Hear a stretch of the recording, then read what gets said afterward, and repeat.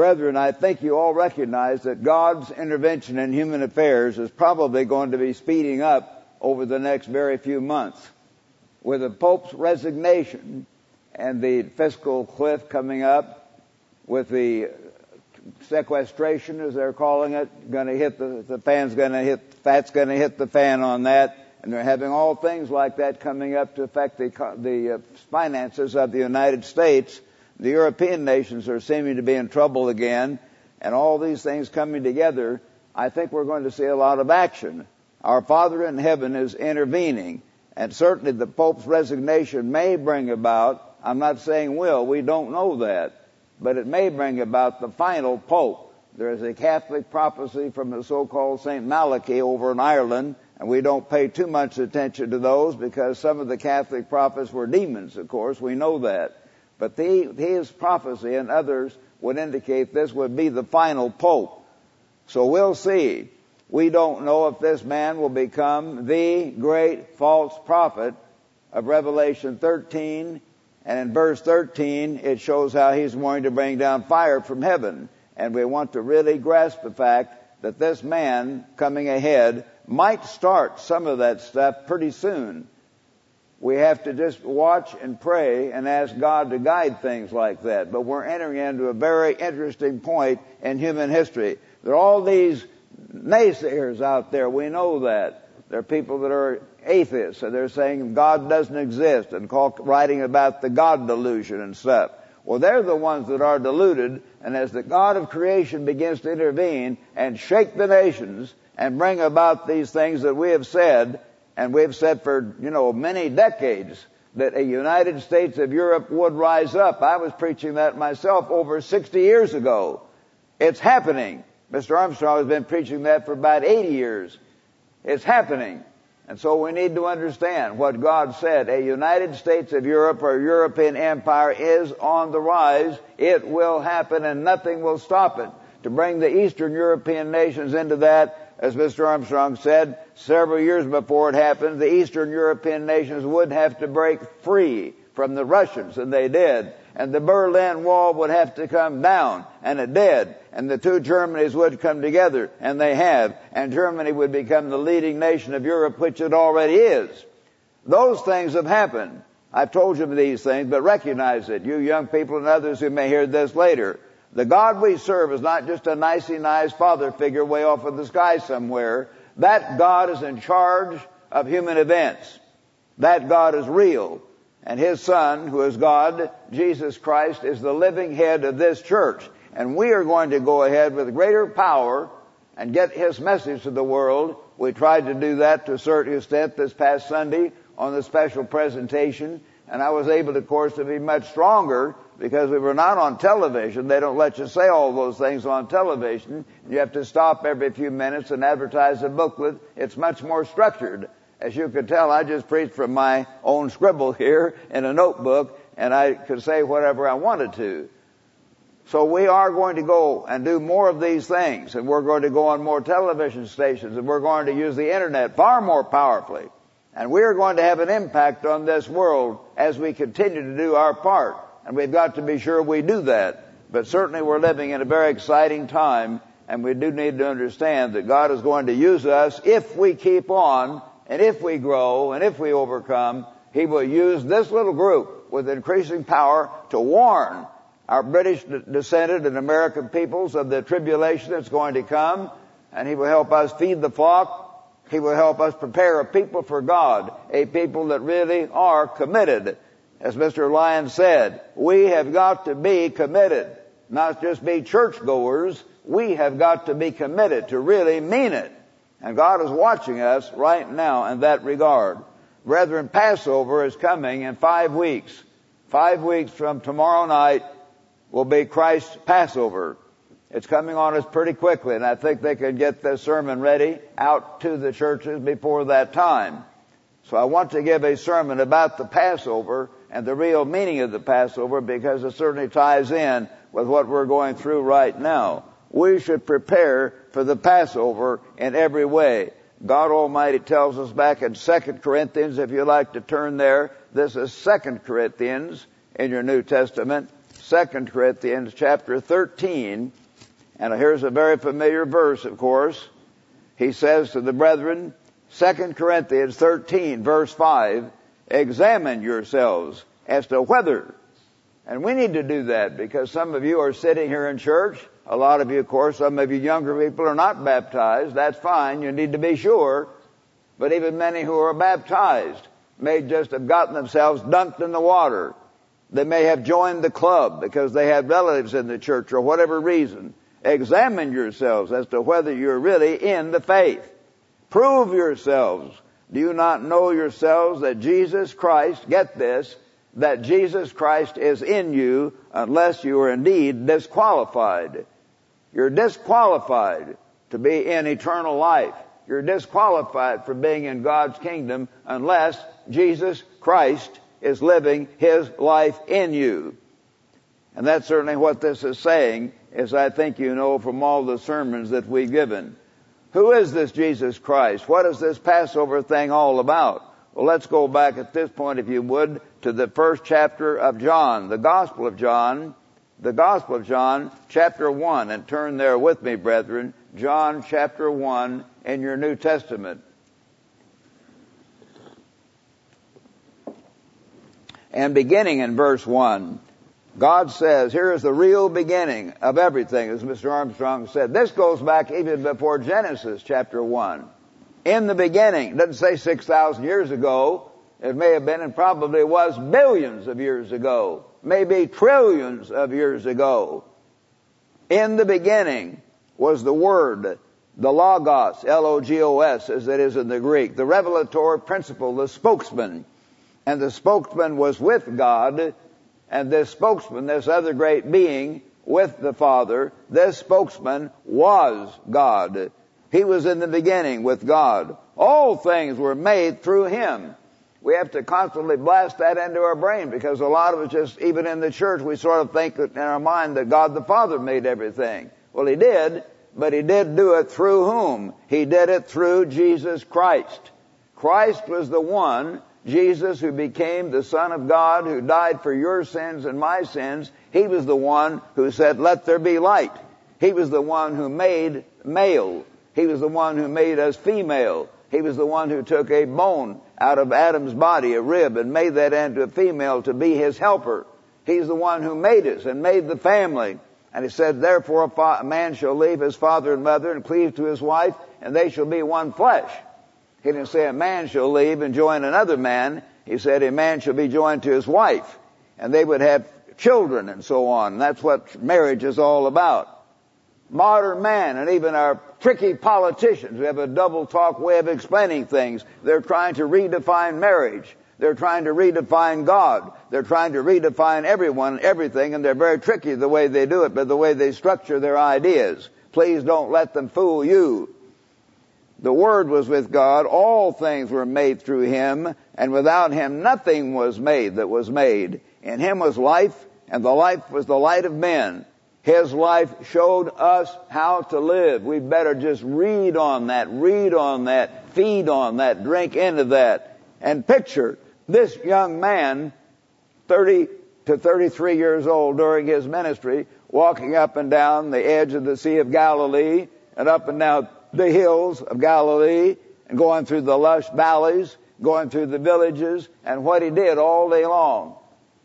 Preaching, teaching, helping, serving, giving of himself all day long, laying down his life for other human beings because he who had been God was now human, fully human, and tempted in all points like as we are. He got so tired because he was fully human in the flesh.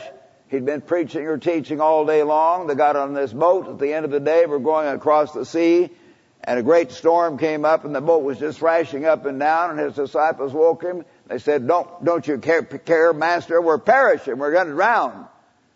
Well, he didn't worry about it because he'd been the one that created that big lake they called the Sea of Galilee. He's the one that created everything around there. He got up and rebuked the wind and the sea, and it quieted right down. They were astonished. They said, here Jesus is. He said he looking normal one minute, and the next minute he's a different guy. He says, peace, be still. and the wind stops and the storm stops, and their heart began to pound and the hair began to raise up on the back of their head and say, what's going on here? He was God, and he was God in the flesh. And so he was a light in the world.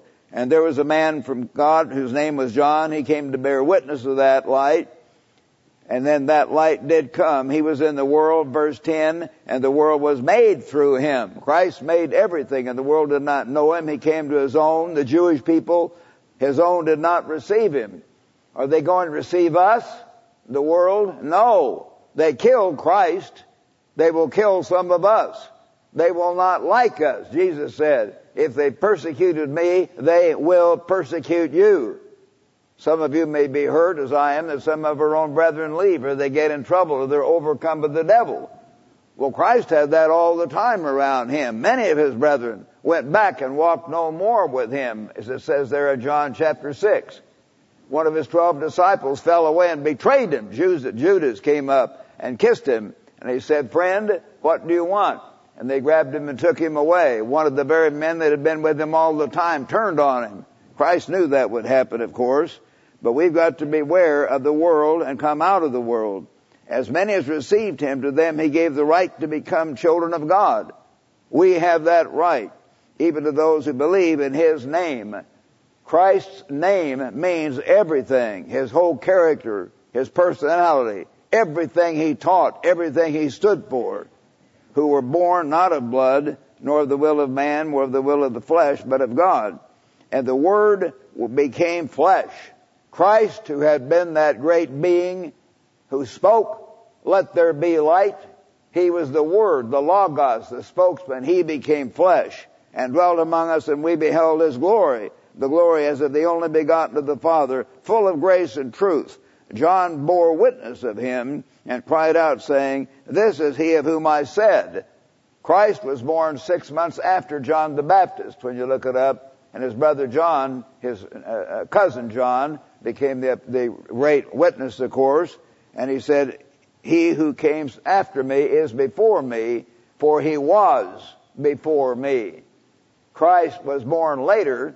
Christ began his ministry 6 months after John began his ministry, but he was before, and John knew that. He was the God of creation changed into the human flesh, because he emptied himself to become like we are, to set us the perfect example, and to shed his blood to pay for our sins, and to let his body be broken in that terrible scourging, that by his stripes we were healed. He is God.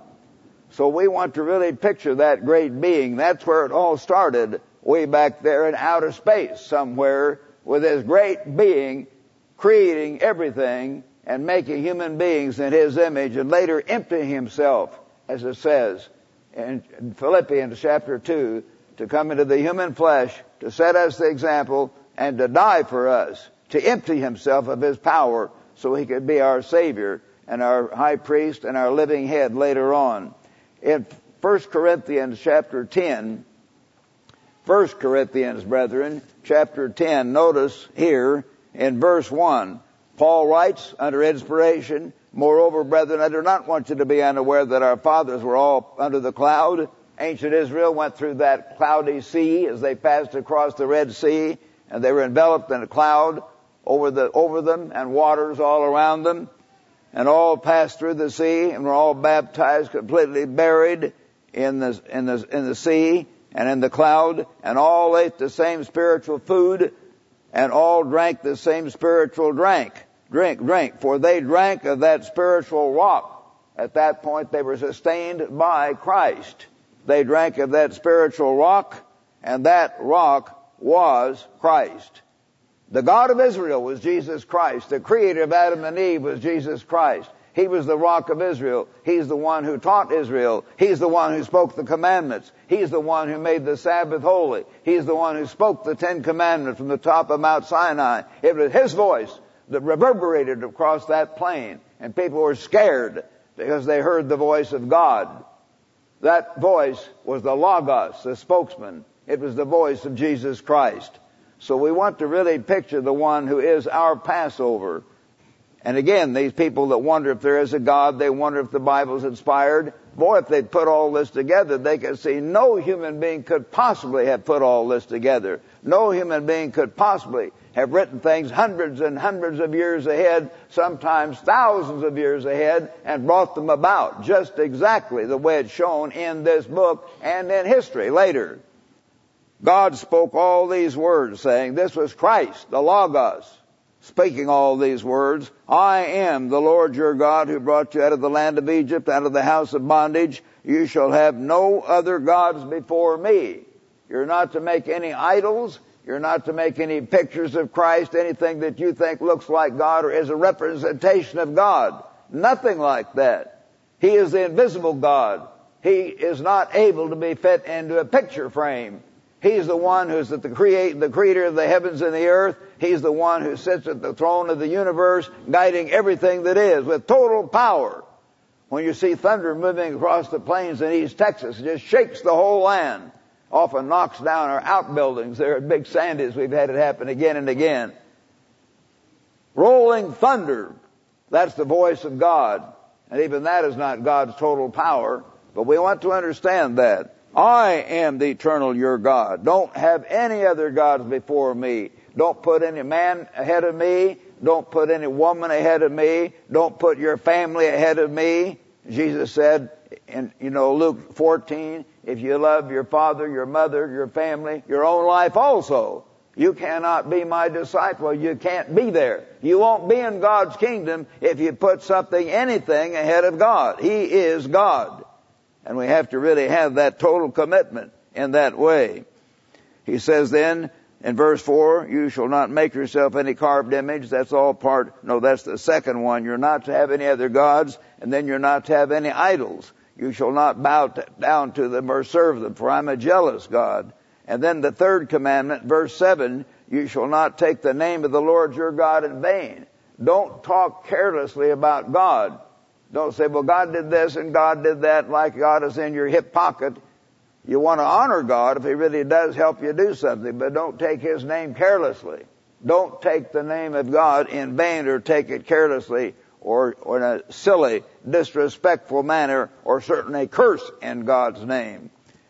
Then he says in verse 8, remember the Sabbath day, the fourth commandment. That's the one commandment God says remembered. And that's the one they always forget. If God said forget this, they'd remember it.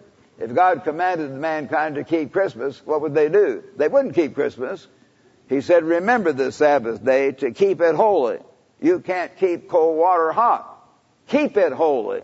God made it holy. Man can't make Sunday holy, the day of the sun, but God Almighty made the seventh day holy. Keep it holy. Worship on that day, because it pictures God as creator. For in 6 days the Lord made the heaven and the earth, the sea, and everything in them, and rested the seventh day. Therefore the Lord hallowed, made holy the Sabbath day, and you're to keep it holy.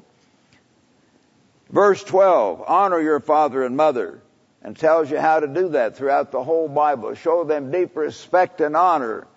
He says in verse 13, you shall not murder. And Christ, remember, magnified these commandments all the way through the New Testament directly and through His servants. You're not even to hate someone in your heart. You're not to have the attitude of murder. You shall not commit adultery. And Christ said you're not to even have the attitude of adultery. You're not to look on a pretty woman and mentally undress her or lust for her in your mind. That is adultery in God's mind. You're not to have that. And then He says, and of course you're not to lust or to covet your neighbor's house or his wife or manservant, maidservant, or anything that is your neighbor's. And He said, I'm skipping over here, commandment 9, trying to hurry along. You shall not steal. Commandment 8, don't take anything that is your neighbor's. Commandment 9, you shall not bear false witness. You're not to lie. You're not to twist things. God hates liars. Those that make and believe a lie, God says in Revelation, shall not be in God's kingdom. Brethren, how do you examine yourself before the Passover? This is one way. Think on these 10 points. as they're called in the Hebrew, these 10 words that God spoke. Do you have any other God before the true God? Do you make any idol in any way? Does anything else become an idol in your mind? Do you take the name of God carelessly? Well, I just love the Lord. Well, what Lord are you talking about? How do you take God's name in vain? Think about it. The 4th commandment. How did you keep the Sabbath last night? Did you watch some wild thing or worldly thing on TV? Did you read some worldly novel? Did you read something else that's not good? What did you do? How do you worship God on the Sabbath and keep the Sabbath day holy? Keep that 4th commandment. Remember the Sabbath and keep it holy. Do you honor your father, really honor your father and your mother in your heart and mind? Do you not ever hate? A lot of people have animosity and they don't want to forgive each other. They have the spirit of hate right in God's church. That's the spirit of murder. You shall not murder. You shall not commit adultery. You don't want to have the attitude, I'm going to get sex no matter what. Is sex the most important thing in life? No! God Almighty came in the human flesh through Jesus Christ, and Jesus had no sex. He was married, we know, to ancient Israel, but you don't have to have sex. John the Baptist was never married in his life. And apparently the Apostle Paul, we're not sure about him, he may have been, but others of God's great servants have not been. No, you don't have to have sex. Sex is just one part of life, and a wonderful part if it leads to the right kind of romance and marriage and a family. That's good. But it is not anywhere near the most important thing in life. Dr. Lynn Torrance, not many of you knew him, but some of you remember him. He was the registrar at the college in Big Sandy and became a minister during those many years he was with us. And he used to pastor the church up in Mena, Arkansas, up in the hills. He'd drive up there, and they loved him. They loved old Dr. Torrance. He was a character, but a very dedicated fellow, unusual. He was one of the survivors of the Bataan Death March during the Second World War. And he had been in the hold of a Japanese prison ship, and then in a Japanese prison camp, and was finally released from that. And he helped us understand, as he gave lectures to the students or his forum or assembly once a year, what is really important, and described it in vivid detail, which I can't, but I've heard him tell it 5 or 6 times, so I remembered it basically. He says, when you get down into the hold of a prison ship, and the sun is beating down outside in the South Pacific, and it heats up, and there are hundreds of men jammed in a place that they ought to be only have a couple dozen men, and they're virtually lying on one another. They're urinating, they're defecating, they're vomiting, they're starving.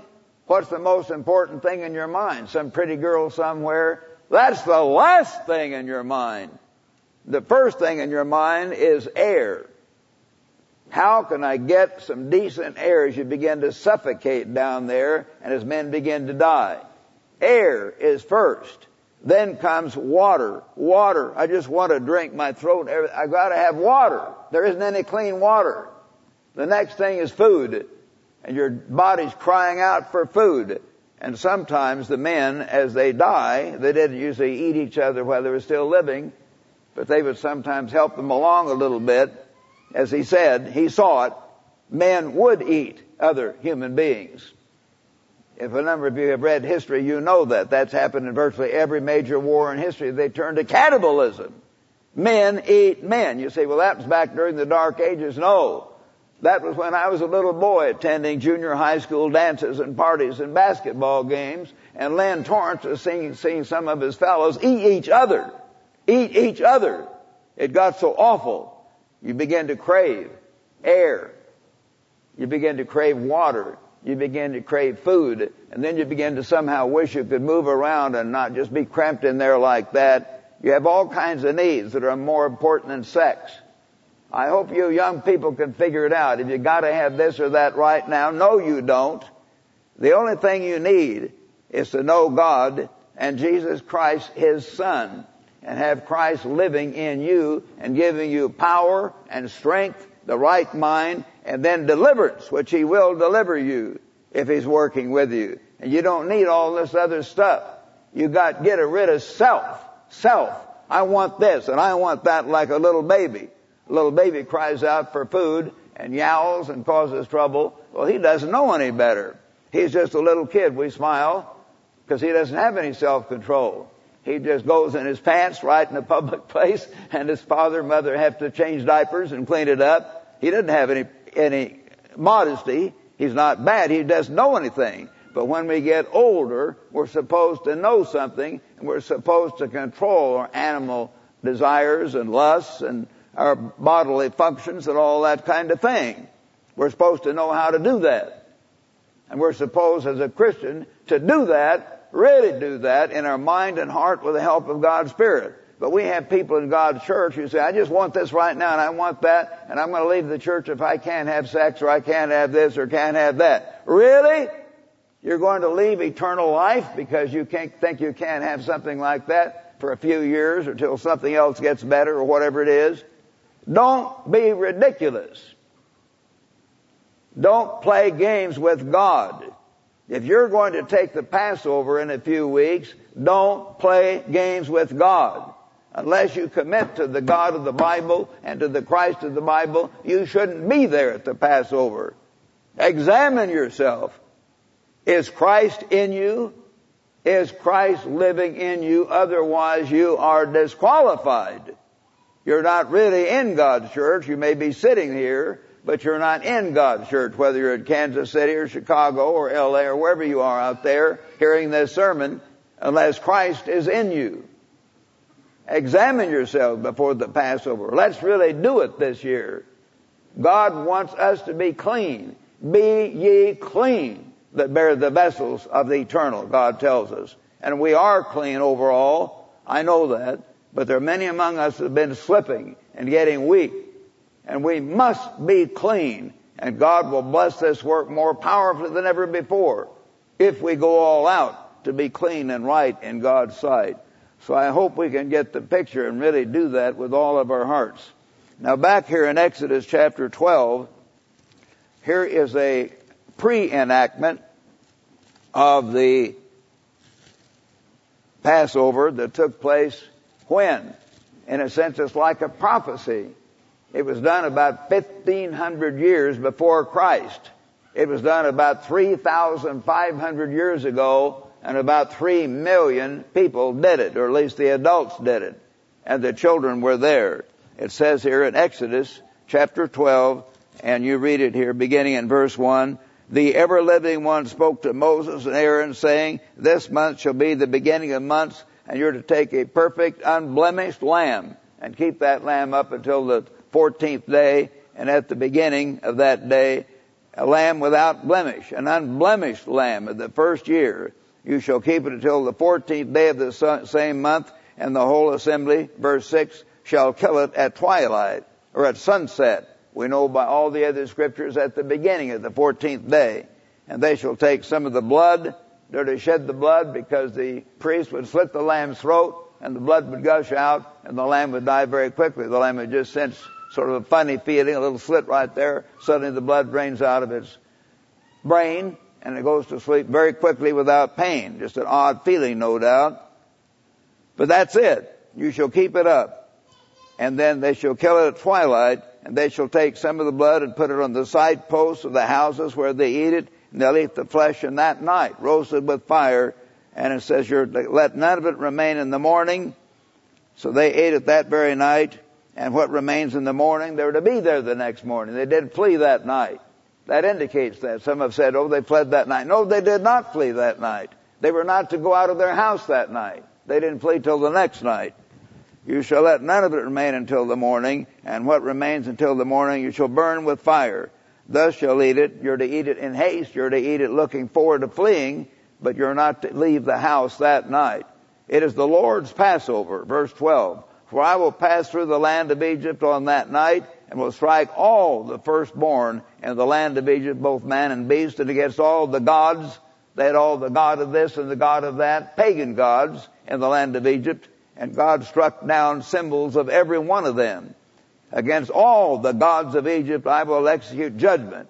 I am the Lord. I am the ever-living one.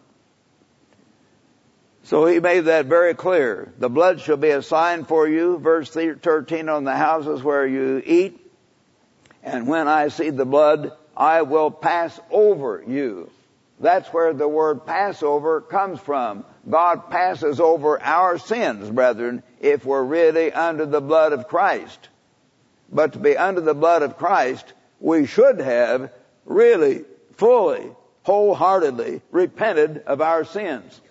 All the sins we were aware of, at least, and the whole attitude of what? The whole attitude of sin, the whole attitude of self,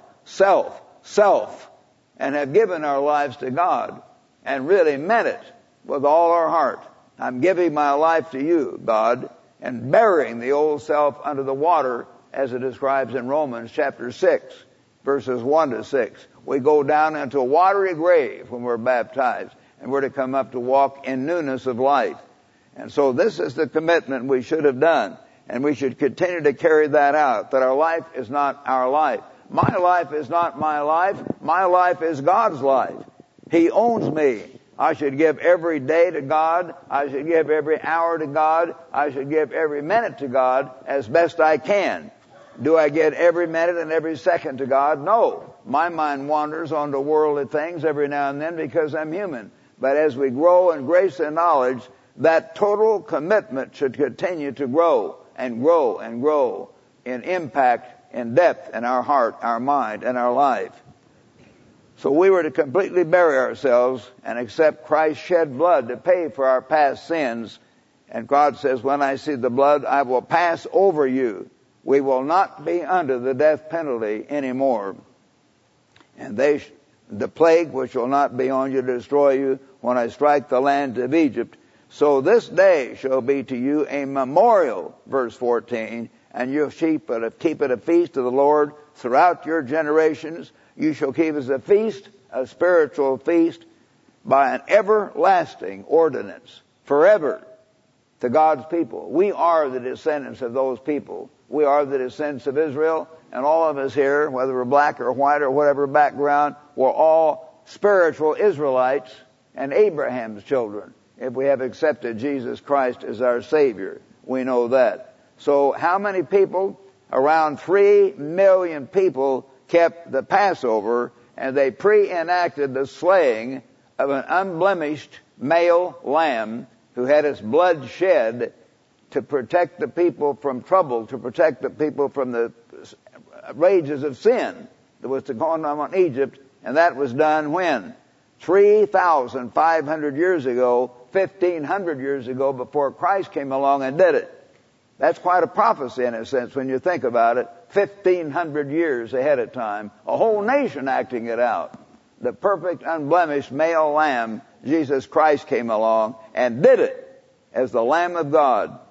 So we want to understand how big these things are and how the great Creator intervened to guide these things in ancient Israel and in the life of Jesus Christ and our lives, and to bring these things about. Now turn, if you would, brethren, to Isaiah chapter 52.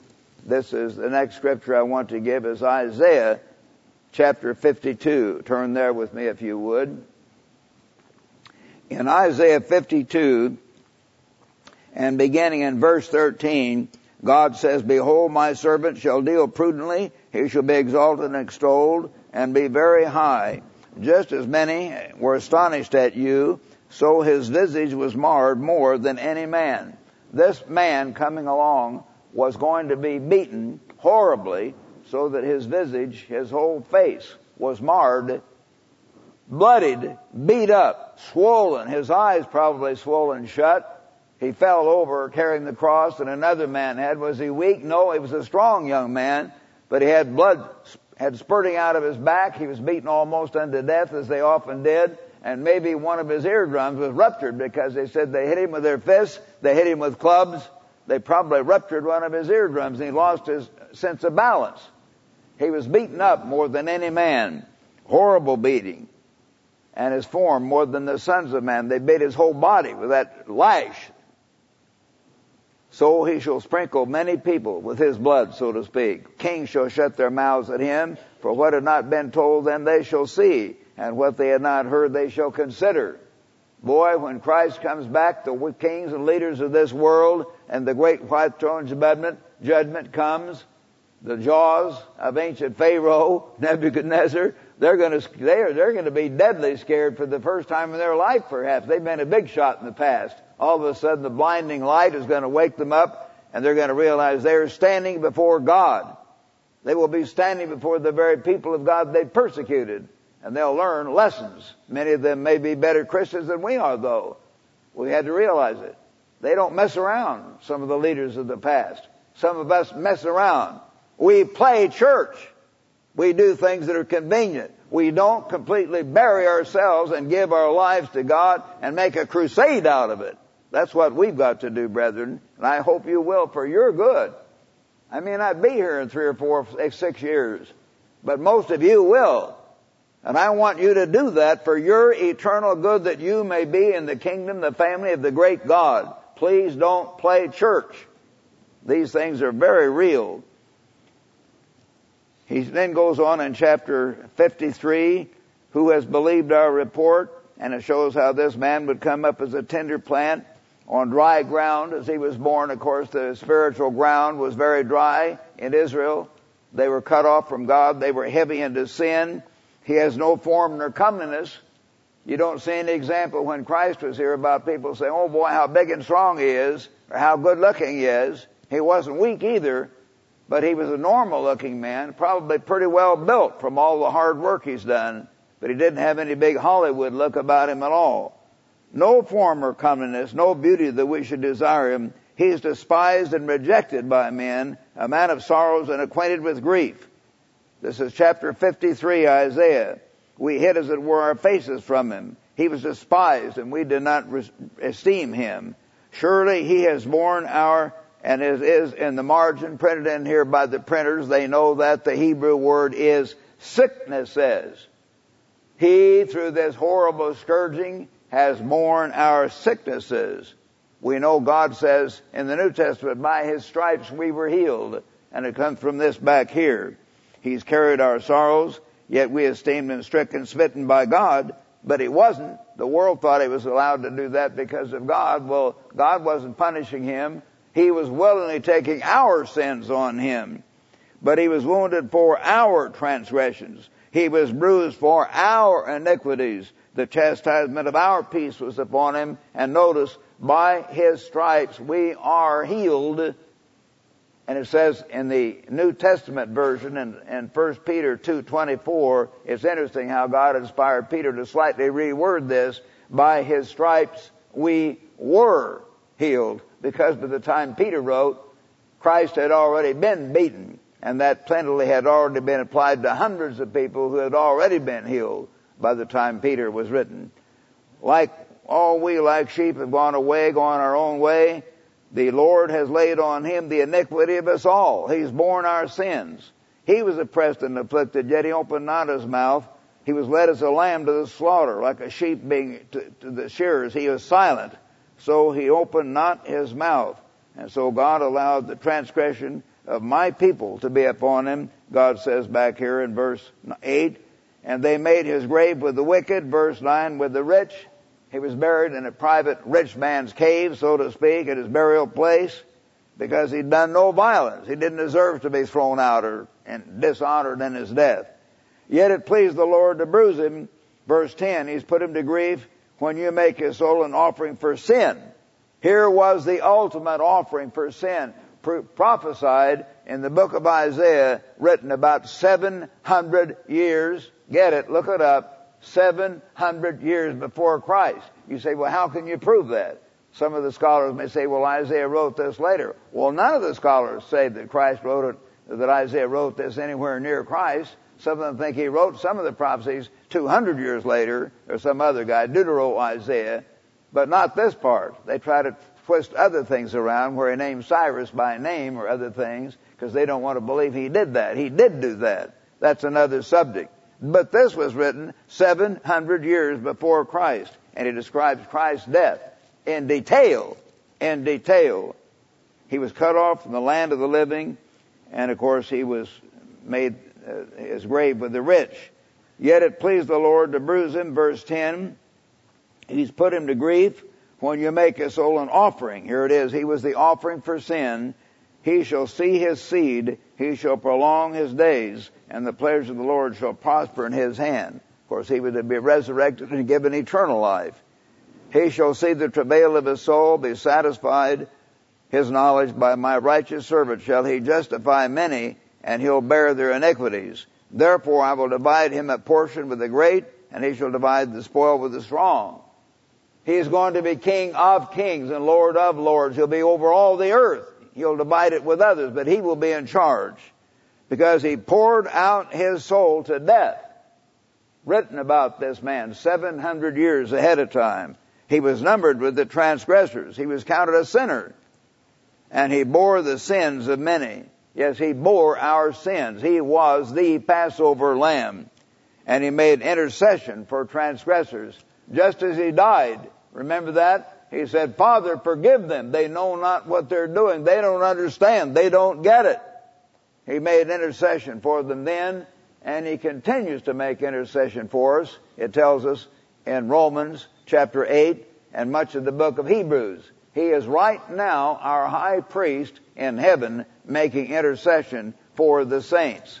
So this was all predicted 700 years before the New Testament was ever written. 700 years before Christ came along. All these things were written describing a man who would be beaten like that, a man who would be killed like that, a man who would do these things in advance. Now let's turn back and see how it all began to happen. Turn to Matthew chapter 27. Now Christ has come, of course, and has had his ministry by this time. And near the end of the book of Matthew, in Matthew 27,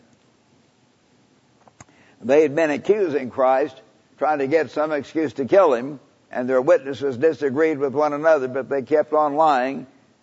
And then Pilate said to them, Matthew 27, verse 22, what then shall I do with Jesus who is called Christ? And they all said, they yelled at him, crucify him, crucify him. Then the governor said, why? Pilate was smart. Mark's account says he knew that for envy, they were jealous of him. For envy, they delivered him up. They knew that. These religious leaders were envious. They were jealous of him. If we do a big work and God grants some of us the gifts of the Spirit to heal the sick, discern spirits, cast out demons, these ministers around here in the world who don't know Christ, are they going to rejoice that the power of God has come here? No. They're going to be so mad they can't stand it. They'll be envious. That's the way they were with Christ. What evil has he done? Crucify him. When Pilate saw that he could not prevail, but rather a tumult was rising, as the Roman governor, he was supposed to appease the people and not let too many riots come along. And he'd seen what had happened to governors who did not keep peace. Why, then he washed his hands, tried to get out of it that way, and says, I'm innocent of the blood of this just person. You see it through it. And all the people answered, his blood be on us and on our children. I don't think we can begin to imagine the horrible suffering that's come because of that. His blood be on us and on our children. Then he released Barabbas to them, the criminal, and said to them, when he had scourged Jesus, he delivered him to be crucified. So he delivered Jesus when? After he had scourged him. They had the Roman soldier, who was a trained man with a cut lash of 9 tails, and he was called a lictor. That's where we get our American word licking. We give the boy a licking. A lictor, he had this whip, and he knew how to wield that whip to cut into the human body. And Christ was tied over to a metal post or iron something, and he was beaten and beaten till his flesh was torn off of him by this expert whipper, this lictor, and it was horrible. God came in the flesh, and just like my friends and I, as stupid little boys, used to torment ants or little bugs. Sometimes we'd get pins, our mother's pins, and torment the bug. They treated Christ as a little bug, and it was awful. They didn't understand, though. He said they don't know what they're doing. So he wasn't mad at them personally. Father, forgive them. They know not what they're doing. But that's what they did to him. as it had been predicted 700 years at a time. They scourged Jesus with whips. By his stripes, if you picture the well, Jesus groaning and jerking, by those stripes we were healed. God in the flesh was whipped and whipped till the blood was streaming down, and he was in horrible pain to help pay the penalty of our foolishness, of eating all kinds of refined foods and sugars, and perhaps drinking too much, smoking too much, and many of us in the past do things that were not right, tearing down our bodies and not taking care of them. And he allowed that penalty to be paid by Jesus Christ if we will have faith in God and in the stripes of Jesus Christ. And we picture that by the bread. We take the bread at the beginning of the Passover. That pictures Christ's body. Then the blood comes next. That pictures the shed blood of Christ for our spiritual sins. So then he crucified him. And in verse 35, then they crucified him, divided his garments, casting lots, that it might be fulfilled, spoken by the prophet. They divided my garments among them, and for my clothing they cast lots. And this, of course, was predicted back in Psalm 22, verse 18. Often, brethren, in the New Testament, you'll saying, as it was spoken by the prophet, or this or that, over and over again, the New Testament shows the Old Testament was what? It was Scripture.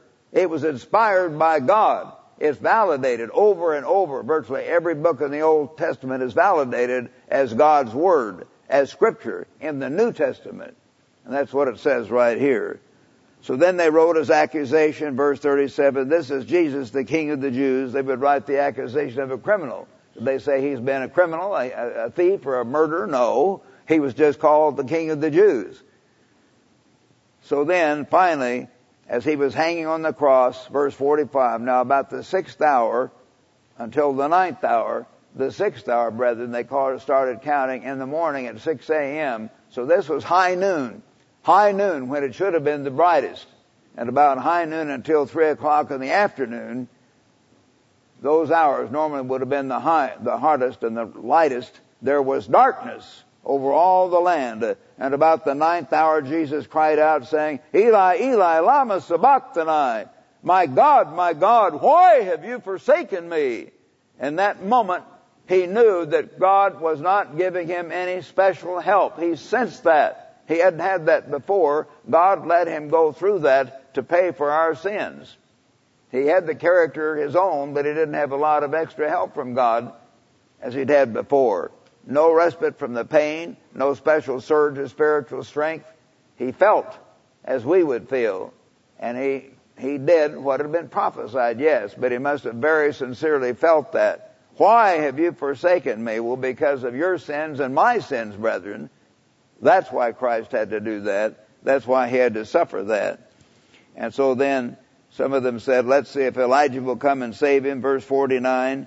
And then, as you see, if you get some commentaries right at the end of verse 49, as the Clark's commentary explains, and another took a spear. It's in many of the old Greek manuscripts. Another took a spear and pierced his side, and there came out water and blood.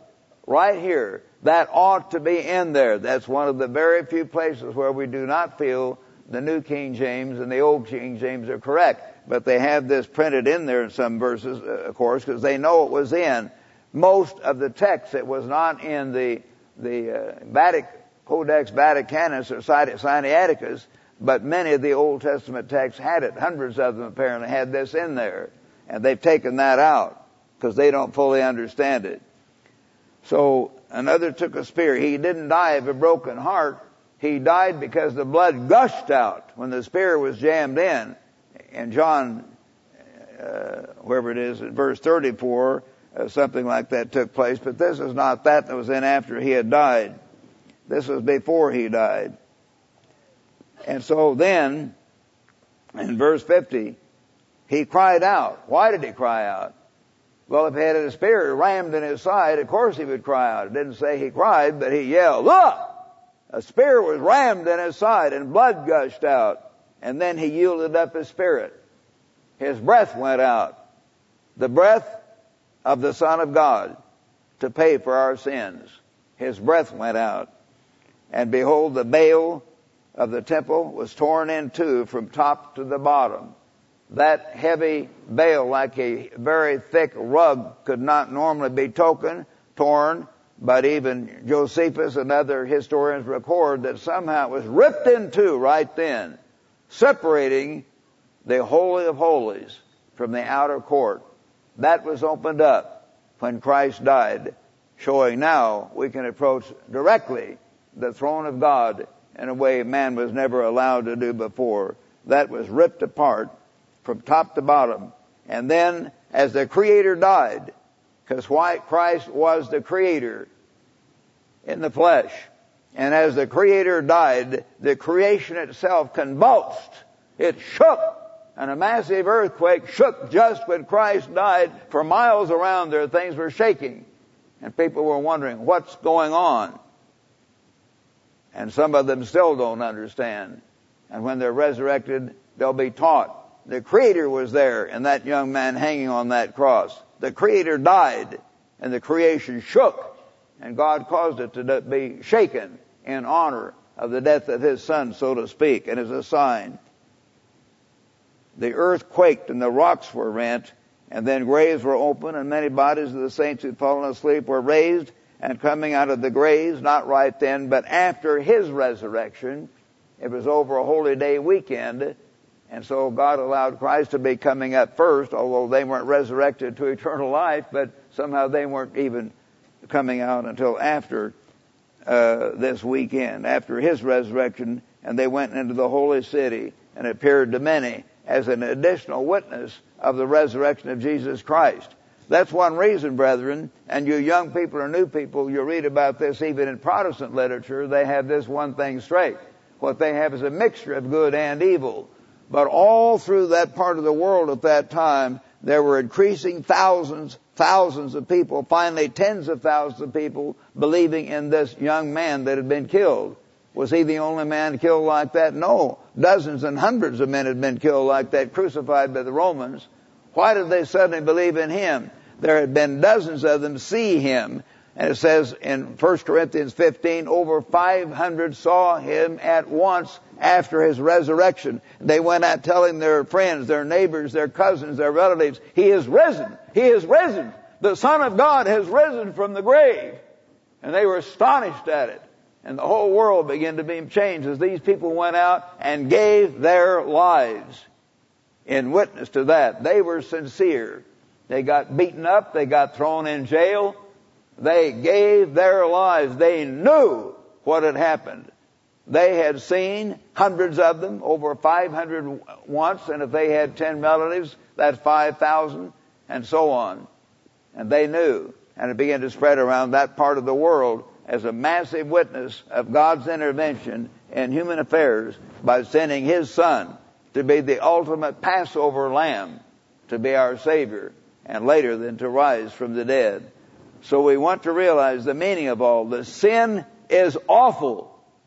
You turn aside and start lusting after someone else's wife, and some of you women start looking around and say, well, my husband's not perfect. I'm going to go out and look for some excitement somewhere else. God help you. God help you. He's going to have to help you in the years ahead. Don't do that. You are committing adultery in your minds. You're playing with fire. God Himself had to come in this earth and die a horrible death to pay for our sins. Sin brings suffering. Sin brings broken homes. Sin brings little children without their fathers and mothers. Sin brings death. Physical death often, because it leads to even physical death and wrong ways of life and so on. Sin leads to all kinds of suffering. It leads to war. It leads to crime. It leads to murder. It leads to all kinds of violence. Sin is bad. It's not fun. It's awful. The result on the whole society that's groaning, waiting for the intervention of God because of sin. And Christ is going to have to come back and clean it up. A huge cleansing process. Let's be part of that process in our lives right now. As we approach God's Passover, let's mean it. Don't play games with God. Repent. Repent of sin. And turn back to God with every bit of your heart and mind and being. Don't be afraid to do that. If you want to give yourself fully to something, Hitler's youth used to scream and yell, Sieg Heil! Sieg Heil! And they go out and die. A lot of these kids scream and yell when the Beatles came along, and now some young rock and roll guy comes along, and they scream and yell like they're worshiping him. Don't worship some stupidity. Worship the Creator, and worship His Son, Jesus Christ, who is real and who is coming back soon. He will be the ultimate star. He will be the ultimate one to worship. Jesus of Nazareth.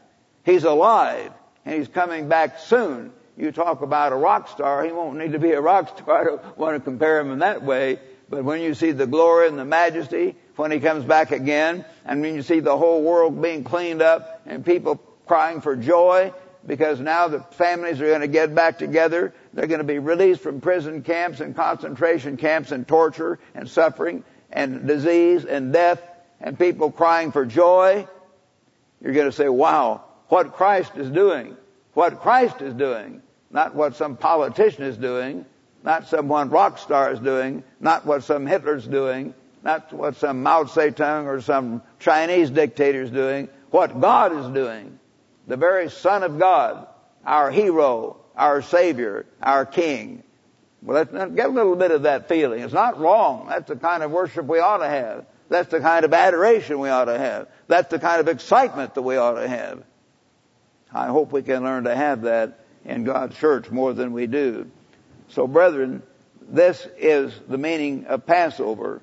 Will we acknowledge and repent of our sins and turn back to God with all of our being? Will we in this church right here and you brethren around the world examine yourselves, compare yourselves, go down the list as I did through the 10 Commandments. Is there any other God that you have before the true God? Is there any other God that I have before the true God? Is there any idol that we make where we put ahead of God? Is there any way we cheapen God's name? Is there any way we break God's holy Sabbath and don't honor Him on the Sabbath? Is there any way we dishonor our father and our mother? Is there any way that we hate? We're mad. We carry grudges, which is the spirit of murder. Any of that in our hearts and minds, that spirit of competition and envy and resentment. I don't like this person. I hate this person. This person hate me. They're not fair. They're blah, blah, blah. We hate them. We don't like them. That builds up into what? That builds up into the spirit of murder. That is not right. Examine yourselves if you have the spirit of murder, even in a lesser way. It could lead to that. If you're in the world where they have all these guns, those one thing leads to the other. It's the spirit of murder. You look at some other woman, do you look at some other man beside your husband or young people? Are you physically and mentally getting involved in sex in your mind even before you're married? That is sin. If you have a prospective wife, a beautiful young woman you're engaged to, it's certainly all right to think about her being sweet and beautiful and lovely and hope you can take you in her arms and kiss her and everything like that. That's not wrong. But don't go beyond that. Don't directly think about sex and the act of sex. Put it out of your mind, saying that's for marriage. That's when we're made one flesh by God. When I'm counseling young people for marriage and I see they're very close and they're holding hands or they're already cuddling or in that attitude sort of, I've told them this for 60 years or whatever. I've had to learn that. I said, look, John and Jane, you're not married till you're married. Okay? Don't act like you're married ahead of time. You're not married till you're married. Wait until you're married. And they usually figure out what I mean. Sometimes I'm pretty plain. I say more than that, of course. So anyway, I'm not bashful. I'll embarrass some of you here. But you better get the point. Be clean. Be clean that bear the vessels of God. We are God's special church. We're the ones, and we here at the headquarters church. We're to be the light of the world. We're to here be the light of the world and the salt of the earth. Let's be that light. Let's be that salt. And you brethren around the world. In the living church of God. We're not the dead church of God. We're the living church of God. Let's be lively sacrifices in the hands of our Father in heaven. So I hope all of you will examine yourselves in that way and go down the line in all these things. Back in Galatians chapter 5, if you would, Galatians now, And I want you to turn here to chapter 5 of the book of Galatians. Notice what Paul writes. Let's begin in verse 16. Galatians 5:16, Paul writes, I say then, walk in the Spirit, and you shall not fulfill the lust of the flesh. That's part of our problem. Some people lust for more liquor.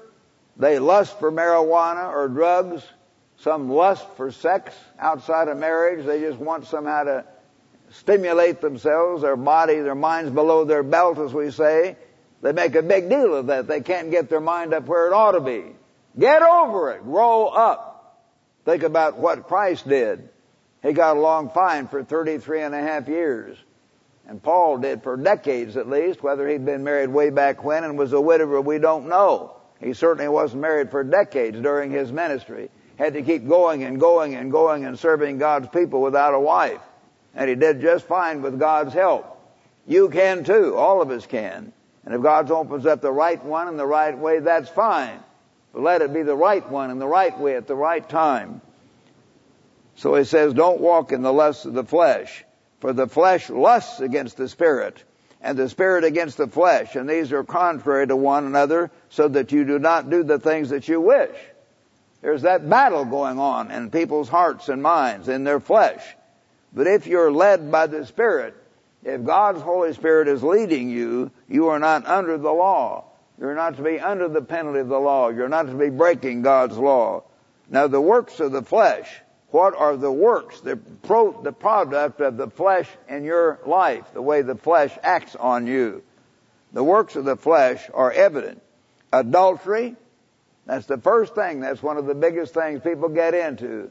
As God describes it, I think in the book of Isaiah, he said, men are neighing after one another's wives, like horses neighing. Looking around, look at this woman, that woman, this worldly thing. There are whole sex clubs around Indianapolis and Chicago and these major cities around our nation. They've had whole TV specials on them on 60 Minutes and other programs. They're there. And I don't want to describe it, but men and women sign up. They can swap wives, and they have, I don't go through it, but it's hundreds of people involved. Thousands, tens of thousands. They swap wives. They're into this. Our nation is filthy. Fornication, illicit sex before marriage, and fornication, porneia, also includes, look it up, it includes perversion. So it includes this homosexual type thing, anything that's before, outside a normal marriage. If you're normally married and have sex, you're committing adultery. But if you get into perversion or sex before marriage, it's fornication, porneia. And it would include homosexual perversion. Licentiousness, all kinds of wild living, meaning lawless. Idolatry, people are into idols all through Europe. They have these little idols, and we make an idol out of our big car, our television sets, our money, everything like that. Sorcery, all kinds of people looking into the horoscopes and the signs of the times in the world way. Hatred, hating people, resenting people, bitter against other human beings, even in God's church. Contentions, arguments, jealousies, outbursts of wrath, selfish ambitions. It gets right back to that again every time, brethren. Self. What does the self want? Well, I feel I want this. I've got to have sex, whether it's in marriage or out of marriage, and I'm going to go get this or do that or something, whatever it is. I'm going to get my drink. I'm going to get my extra shot of dope, and I let my lusts run my life. If you're a Christian, you do not do that. You do not do that. Unless Christ is in you, you are disqualified. Think about it. Don't play church. It's not going to help you. Don't play church. Don't let it happen to you. Selfish ambitions, dissensions, people arguing over the truth of God and not letting God guide His church. Heresies, false doctrine being brought in. Envy, resentment, you see, against others. Murders, drunkenness, people drinking too much. Revelries, wild parties, and the like of which I tell you beforehand, just as I told you in the past, that those who practice such things will not inherit the kingdom of God. They will not be there. Do you want to be there? Don't do those things. Examine yourself before the Passover. Go down the line and say, I've done some of these things. I've carried some of these attitudes in my heart and mind. And go home and get down on your knees, both knees, and say, Father, forgive me, help me, clean me up and scrub me out. I really want to be in your kingdom and I need help. I need help. If you pray that way, God will help you.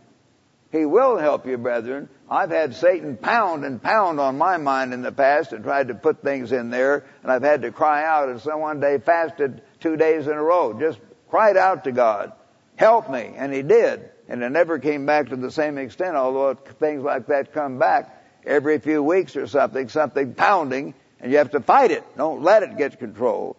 Those who practice such things will not inherit the kingdom of God. Don't do it. That's the lust of the flesh. Now what does God's Holy Spirit bring in your life? Think about this in regard to the Passover. Next verse, verse 22. The fruit, the result of the Holy Spirit in your life is what? Love. Love. What is love? Grabbing a woman, whoever she is, and trying to make love to her? No. Love, this is love. 1 John 5:3. This is love, that we keep His commandments. That shows us how to love God, and it shows us how to love our neighbors. We love a woman in the right way if we really want the best for her, to enrich her life. And if she could be the best help to you and you the best help to her, that's fine. Marry her. But marry her. Be at one with her. Make a covenant before God on your knees to be bound for life in sickness and health, richness or rich or poor, whatever it is. And bind yourself before God as one flesh before your Creator. He will then bless that. He will then bless that, and you will be blessed in that. But don't do it some other way. Love. Love, as Mr. Armstrong said, is outflowing concern. Genuine outflowing concern for one another. You want the best for the other person. You love him as yourself. That doesn't mean you don't love yourself. You've got to have enough self-esteem to know that God has made you as a special person, but then you love others and want the best for them too. And then you love, you have outflowing concern, you have worship and adoration to God in heaven. You adore Him, you worship Him when you see the cry of a little child, when you see the thunder shake the mountains, and you know that is the voice of God. When you see a beautiful sunset, when you hear a beautiful symphony music, every good and every beautiful thing is of God. And when you see the quiet of the evening and the breeze is slowly going through the leaves and birds are chirping, that beautiful sunset, all those memories you have of good things and beautiful things come from God. God made that. God made us to have a good and a wonderful life. He is love. And we need to appreciate the gorgeous beauty that God has given us in so many facets of our lives. God is love. Love Him. Worship Him. Adore Him. Give yourself to Him. Joy. A deep sense of happiness inside, knowing that you are doing the will of your Creator. You have a peace that passes all understanding. Then peace. Long suffering. Some people say, I've had enough. I've had this problem for 2 years. Well, I've had some problems for many years. Many years. How long was Joseph being tested by God? For 13 years, from age 17 until he was 30 years old. He was in and out of prison, put down, thrown in jail, wrongly accused. For 13 years he had to wait on God. But he did not give up. He did not give up. And then God finally made him the executive vice president, so to speak, over the whole empire of Egypt, which was the greatest empire on earth at that particular time. Wow. But he had to be humble for a while. He had to be patient and wait on God. Long suffering. With God's help you can do that. Kindness. Be kind to one another. Goodness. You want good and not evil. Faithfulness. Put your faith and trust in God. He's there. He will never leave you. He will never forsake you. He loves you. He's made you in His image. So these are very important things. Gentleness. Self-control. That's the last but not the least. Self-control. You've got to control your lusts. You've got to control your vanity. How do you do that? Well, you know what I'm going to say. Always. Galatians 2:20. Galatians chapter 2, you turn back to it. I'm crucified with Christ. Nevertheless I live. Yet not I, but Christ lives in me, Paul wrote. And the life which I now live in the flesh, I live by the faith of the Son of God who loved me and gave himself for me. If Christ lives in you, you can have these qualities. You can produce these fruits. You can overcome the self and the world and the devil. You can be in God's kingdom, and God will help you every step of the way, because that's what he wants. But you've got to be excited about it. You've got to go all out for it. Don't do it halfway. Don't play church. Against such there is no law, and those who are Christ have crucified the flesh. Have you crucified your flesh? With its passions. A lot of people have passions. They're not always good passions and desires. If we live in the Spirit, let us walk in the Spirit. You say, I'm going to be spiritual. You better do it God's way. Walk that way. Let us not be conceited, provoking one another, envying one another. So get rid of all those selfish, vain attitudes that people have. So we've really got to understand that, brethren, and to be sure that we go all out to be in God's kingdom. And I certainly hope that you will. Turn back to Luke chapter 22 now, if you would. Luke chapter 22. He said to his disciples, verse 28, you are those who have continued with me in my trials, and I bestow upon you a kingdom. Brethren, many of you older brethren have been with us in the Living Church of God for 10 or 25 years, whatever, in this work, at least 10 to 20 years, and God's church for more than that, going back to worldwide. Many of you have been around. Don't give up. Never quit. You've worked so hard. Don't turn aside. You have been faithful these years. You've been with me in my trials. And I bestow upon you a kingdom, Jesus said, just as my Father bestowed upon me, that you may eat and drink at my table in my kingdom and sit on thrones. That's our job. Glory and power in the very family of God forever. This is what he promised the immediate disciples, the apostles, judging the 12 tribes of Israel. Then he said in verse 31, the Lord said, Simon, Simon, Satan has asked to have you. Even there, near the end, Satan was especially after Peter, their human leader under Christ. Simon, Satan is trying to get at you. Peter denied Christ 3 times right there at the end, but finally he went out and wept bitterly when the cock crowed, and he finally realized what he'd done. He did repent. And then a few months later, Acts 5, in verse 15, even Peter's shadow passing over people healed them. It was amazing. He turned around completely with God's help and God's Spirit. Satan has asked for you that he may sift you as wheat. But I have prayed for you, Jesus said, that your faith should not fail. And when you have returned, or when you have been converted, as the King James has it, strengthen your brethren. Strengthen your brethren. He had not returned to God fully. He had not been converted or changed fully, and Christ knew that. But strengthen. He knew Peter had inner strength, but he was easily turned over, and Satan was after him in a special way, and Jesus, as the Son of God, sensed that. He's after some of you. Some of you key people in the work right now. I'm not trying to be dramatic about it. I really mean it. He's going to try to get at us at some of the key departments of this work. He is alive. He is well. Satan goes around like a roaring lion seeking whom he may devour. He knows we're getting ready and on the verge of doing a much bigger work. He knows that things are going to speed up. He sees we have a fantastic opportunity to have an impact on this world greater than perhaps any modern era of God's church for hundreds of years. We've got to be clean. We've got to be dedicated. We've got to be wholehearted and right with God. And then God will be right with us in power and help us do this work. Do not let Satan do that. He's trying to sift. Just as he tried to sift Peter, he's trying to sift some of you. And he's trying to sift some of you, brethren, in the churches out there. He's tried to sift me again and again through the years. Put me through things where I was wondering what's going on. But if I would fast and pray, I would see what was going on. I tried to look beyond the trial and see that God was there. And you've got to do the same thing. Don't let Satan sift you as wheat and get control of you.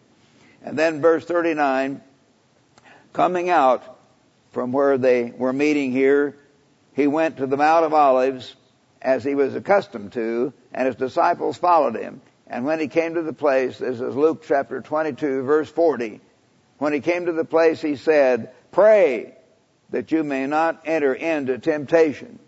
Brethren, boy, we must not give up on profound, heartfelt Bible study and prayer. Fervent prayer to God. Walking with God. Talking with God. Asking God to help us all through the day. I don't mean 2 or 3 times. I mean 20 or 30 times a day. Just in your mind saying, Father, help me. Guide me. Give me a right spirit. Rebuke this wrong spirit. Walk with God. Walk with God. So he came to the place and said, pray that you enter not into temptation. And he was withdrawn from them about a stone's throw, and he knelt down and prayed, poured his being out. He knew he was going to have to do that, go through that horrible beating and suffering and death in a few hours. And so then he cried out to God and said, Father, if it is your will, remove this cup from me. They used to have a cup of hemlock where people would have to take the poison to kill them. Remove this cup of death from me. This suffering I'm going to go through. Remove this from me. Nevertheless, not my will, but yours be done. We've got to get rid of self. We've got to get rid of the lust of the flesh. We've got to get rid of this attitude. This is the way I feel. This is what I want.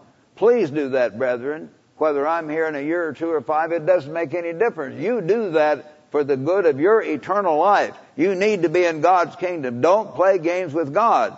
The work is being done here. The truth is being preached here. You know that if you're honest with yourself. Don't vary. Don't let Satan sift you. Don't let Satan get you selfish, vain, lustful, bitter.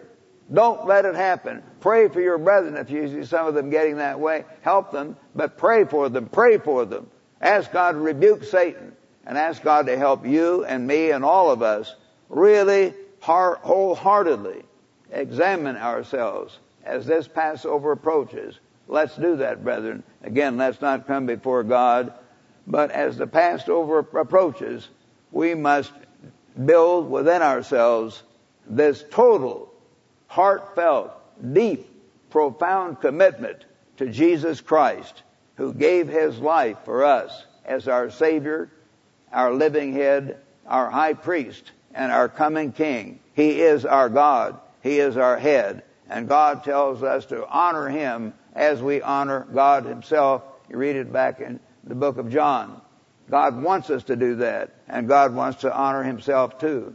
Honor God. Worship God. Give your life to God. And know that it is not God, your life, it is God's life. Approach the Passover humbly. Have a foot-washing attitude. Have a worshipful attitude. Have an attitude that's been deeply repentant. And come to God as one who's been praying and maybe crying and fasting and asking God for forgiveness and to clean up his church, clean up his work, clean you up. Don't look at the other guy. Look at yourself. Let's give our lives to God and really accept the sacrifice that Jesus Christ gave so we can be one with God, one with Christ for all eternity in the kingdom and the family of God.